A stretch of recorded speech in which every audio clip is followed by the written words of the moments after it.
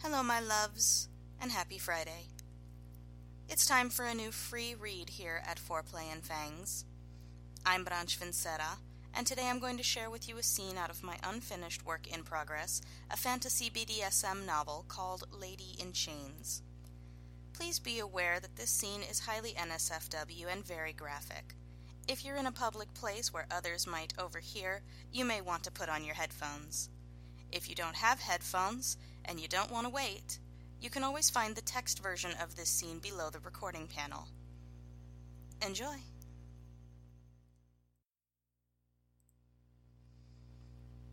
Bannon, too, suffered under the pressure of their confinement. Serrah expected he'd heard the disgruntled muttering of his men. If not outright accusations, he'd succumbed to the vile seduction of a witch. During the days she endeavored to avoid him, finding reasons to be useful elsewhere. No point in encouraging mutinous rumors with even more familiarity. At night, though, she dispensed with caution to go to his bed, grateful for the relief of his presence and the surrender of her own anxiety. She begged to serve him and pleaded for him to use her, happy to let him exhaust both their tensions in commanding her to his pleasure. At his order she sucked his cock, always careful to let him see her wet hunger, and obedient when he searched to see she'd swallowed. He instructed her to undress and present herself, to play with herself as he guided her. "Yes, stroke your pretty cunt, kitten," he told her. "Pinch yourself, you know where. Yes, good girl. Just look at you. I want to hear how you like it." He taunted her, too, by kneading his own erection while she masturbated, unable to touch him, until she groaned and begged. In the privacy of the bedchambers, their desperate imprisonment was forgotten, and Bannon eased his mind in fucking her, wild and hard and heedless. One night he asked her to show him the art of painting and pleasing her body with hot wax. She let him bind her to the bed with ropes and drizzle subtly perfumed candles over her breasts and belly. Searing rivulets ran down her side, sinking delicious heat all along her skin, inundating her senses in an awareness of her own body. He teased and tormented her, knowing without having to be told where he must avoid dripping the hottest wax, drawing low, slow patterns all over her skin. When they called an end to that play, he unwound the ropes from her limbs and marveled over the braided impressions left upon her wrists. He kissed the marks, followed them with his tongue, agitated them with a deep press of his finger drawn down their lines. Then he pinned her beneath him and fucked her hard, without mercy, testing her for the limits of her tolerance. She never asked him to stop. She wanted the ache, the tenderness, the unabated animal need. She wanted him to come deep inside of her, marking her in the most primal way. She wanted every last ounce of his anxiety, his tension and worry, exhausted in the sating of his most savage, most beautiful desires. And afterwards, he'd draw her to him and stroke her hair, kiss her body where he'd left marks, croon in her ear.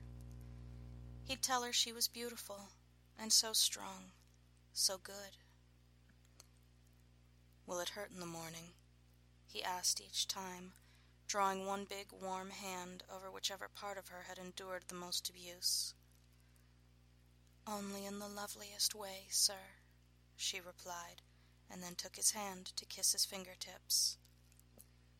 "You are so soft," he marveled. "So gentle and pliant, after such hard use." He drew each of her limbs gently away from her body one by one, helping her to stretch and soothe them in slow, languid reprieve. Sometimes then he'd make love to her, an act totally different from their play.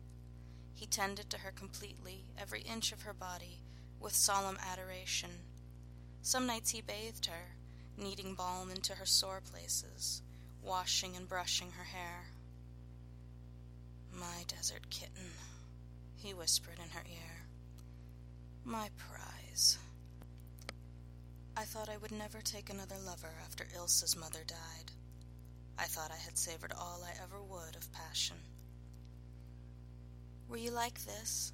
Serrah asked. With her? Bannon shook his head. Even if I'd known about your ways of sensual mastery, I think it wouldn't have been right for me. Or her. Not then.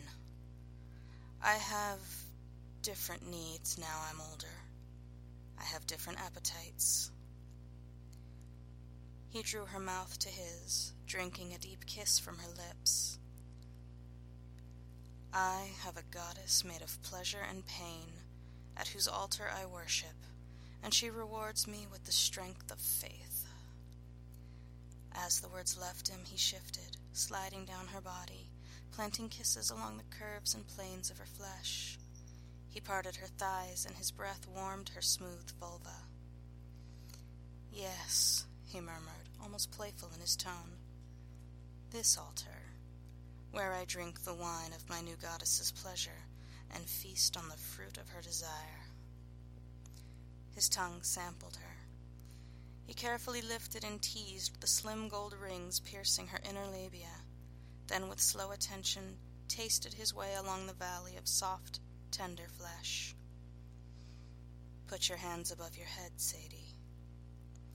Yes, sir, she whispered, and did so. The bed, plush with the furs of great beasts, received her as she sunk back into it. Bannon slid his palms underneath her, lifting her closer, spreading her legs wider. Head rolling back, with the good, warm smell of furs surrounding her, Serrah gave a sigh. Bannon glanced up at her from between her knees. You may make as much noise as you like, pet. No talking, though. Not a word. I want you focused, absolutely focused, on this. She nodded. Bannon returned his attention to her pussy. She opened to him, welcoming him to devour her, and a hushed breath escaped her when his lips pressed to her taut pink bud. As he favored her with kisses, fond and adoring, Serrah let her head roll to one side. She nuzzled into the pale white pelt of leopard. Its lavish velvet length tickled and made her shiver. Bannon's tongue stroked and savored the deep heat of her cunt. She writhed as he circled her clitoris, kissed it, pressed it with the flat of his tongue. Like gold fire kindling from low and dark coals, pleasure mounted within her. She mewed and twisted, and gave a low, grateful moan. His command not to speak all at once seemed impossible. She wanted to cry out his name, to beg and give him thanks all at once. With her arms held over her head, she couldn't even grasp at him, or grip the blankets, or pull herself closer. He'd made her helpless by his word alone. Beautiful little cunt, Bannon murmured. He punctuated the sentiment with a flourish of his tongue over her labia and up again to her clit. With 2 fingers he spread her open and planted another long, sweet, gently sucking kiss on that stiff, sensitive bead. Beautiful little bitch, he whispered as the kiss ended. Giving her another, then another, he added, beautiful slut, my needful, desperate, cock-hungry slut. She moaned. The tips of her breast hardened to perfect tiny stones, aching for their own attention. A touch, a squeeze, a long, firm pinch. She longed to speak just one word, just one, begging him for it. The plea lingered momentarily in her mind, and she nearly gave in. But if I disobey, he will give me no reward. So instead, she bit her lip.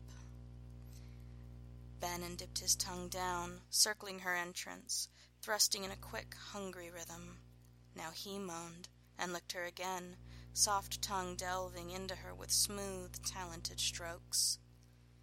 Soon, though, he returned to her clitoris, kissing the tip of it and then flicking it, rolling it up against the silver stud that pierced her clitoral hood. I'm going to make you come now, kitten. His voice came in a low growl. Her whole body thrilled. Anticipation lit up in her loins like a breath of fresh fire, and it ran up through her body, making her nipples twinge and her head go briefly dizzy. Yes, yes, she wanted to beg, but she bit her tongue again to be sure and obey his command. Aching for him, she shifted her hips to present her pussy like an offering. His heavy breath came cool over her well-licked skin.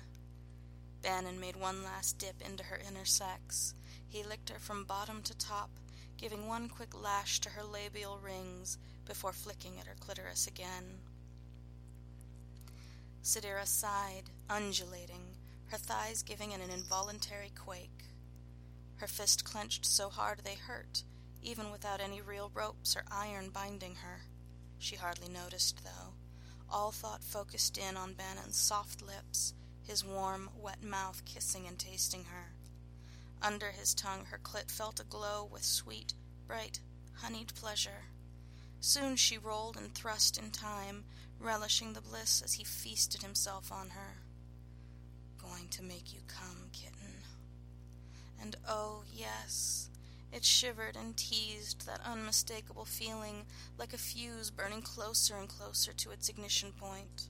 Her body was fireworks, festival fireworks neatly arranged, but he, hungry, greedy beast, would soon set her off. Shutting her eyes, she felt color bursting and popping, head and chest light with effervescent joy, while her hips, her cunt, her legs shivered into a sharp, arcing pleasure. She felt herself tipping, and the fireworks flittered and sparked and finally exploded, filling her with brilliant bliss. Serrah cried out, and tears streamed down her face. Her heels dug into Bannon's sides as her orgasm burst from her like water bursting from a dam. She floated on that rapture for a long, long time. Eyes now open, she stared up into the darkness of the ceiling, but she saw nothing.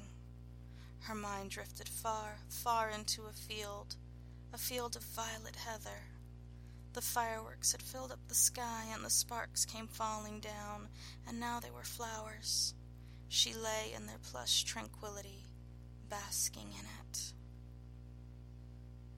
She heard Bannon's voice at her ear. "You're shivering. Are you cold?" "Yes." Her voice sounded very far away. "But I don't mind." Bannon stretched a blanket over her, crawling beneath it to join her. He rolled her to face away from him and took her hands. She didn't remember moving them, but evidently she had, folding them in his own and drawing her against his chest.